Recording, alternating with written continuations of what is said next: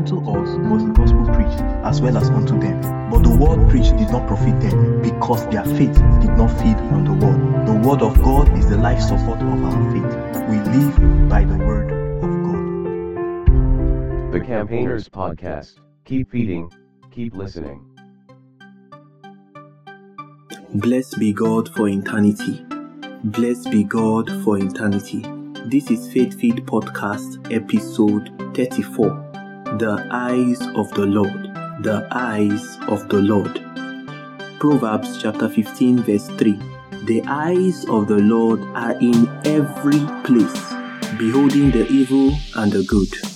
When we talk about the eyes of the Lord, we are talking about the attention of God. We are talking about what catches the attention of God. And there are two things the Bible mentions: good and evil. What are these good and evil? Or who are these good and evil? 1 Peter chapter 3 verse 12. The Bible says, "For the eyes of the Lord are over the righteous." So the good people are the righteous. Then it says, "And his ears are open unto their prayers." Then it now says, "But the face of the Lord," we can also say the eyes of the Lord is against them that do evil. We can say against them that are unrighteous, against them that walk in unrighteousness. Now, for righteousness, there are three things that happens when God looks upon a righteous man.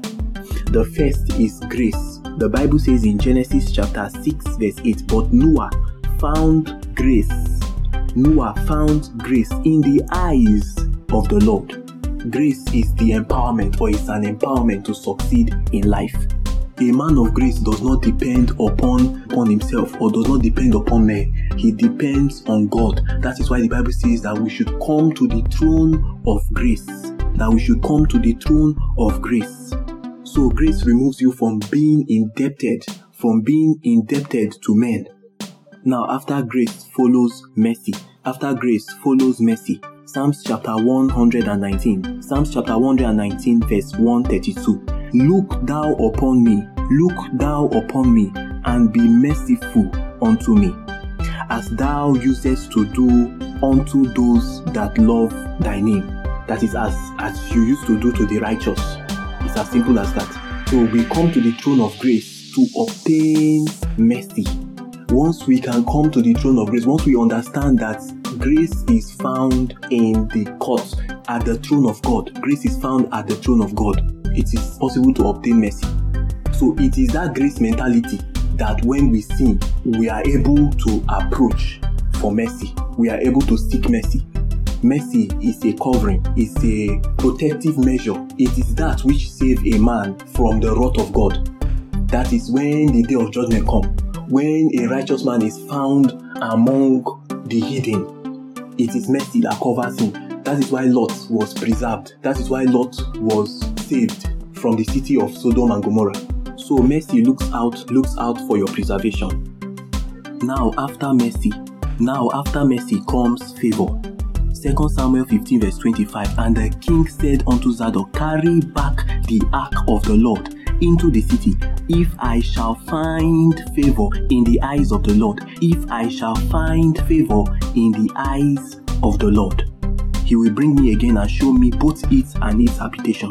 Numbers 11 verse 11. "And Moses said unto the Lord, Why have you dealt ill with your servant?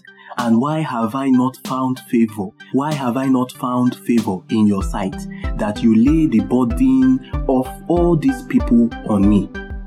Favor is the license of honor. It removes stress from a man's life. It brings opportunities to a man. In life, as a believer, once you find favor in the sight of God, honor comes. So we see the sequel. After we come to the throne of grace, we obtain mercy. That is to obtain mercy. Then, after mercy, we find favor. Mercy gives us the ticket to favor. Psalms 102 verse 13.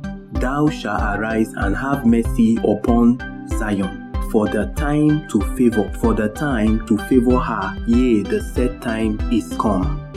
In this sense now, grace is your belief system, and mercy determines what you do with the system. And that is how you please God. That is how you do the will of God.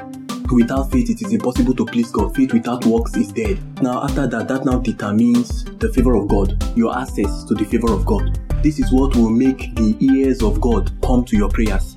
Psalms chapter 34, verse 15. The eyes of the Lord are upon the righteous, and his ears are open to their cry. The eyes of the Lord are upon the righteous, and his ears are open unto their cry. Your frequency of righteousness commands the attention of God, the attention of divinity. It makes God take special interest in your case. But when it comes to the matter of the unrighteous, the evil, the eyes of the Lord upon the evil ones, it is wrath. That is, the result is the wrath of God. There are many processes. There may be many processes, but the end is that the wrath of God is upon them. The Bible says in Romans chapter 1, that the wrath of God is revealed against unrighteousness, against ungodliness, and men who hold the truth in unrighteousness.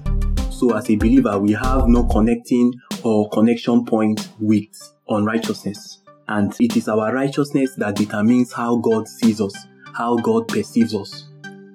I remain the campaigner of Christ. God's kingdom has come. We are honored of the Lord. Blessed be God for eternity. KeyIn.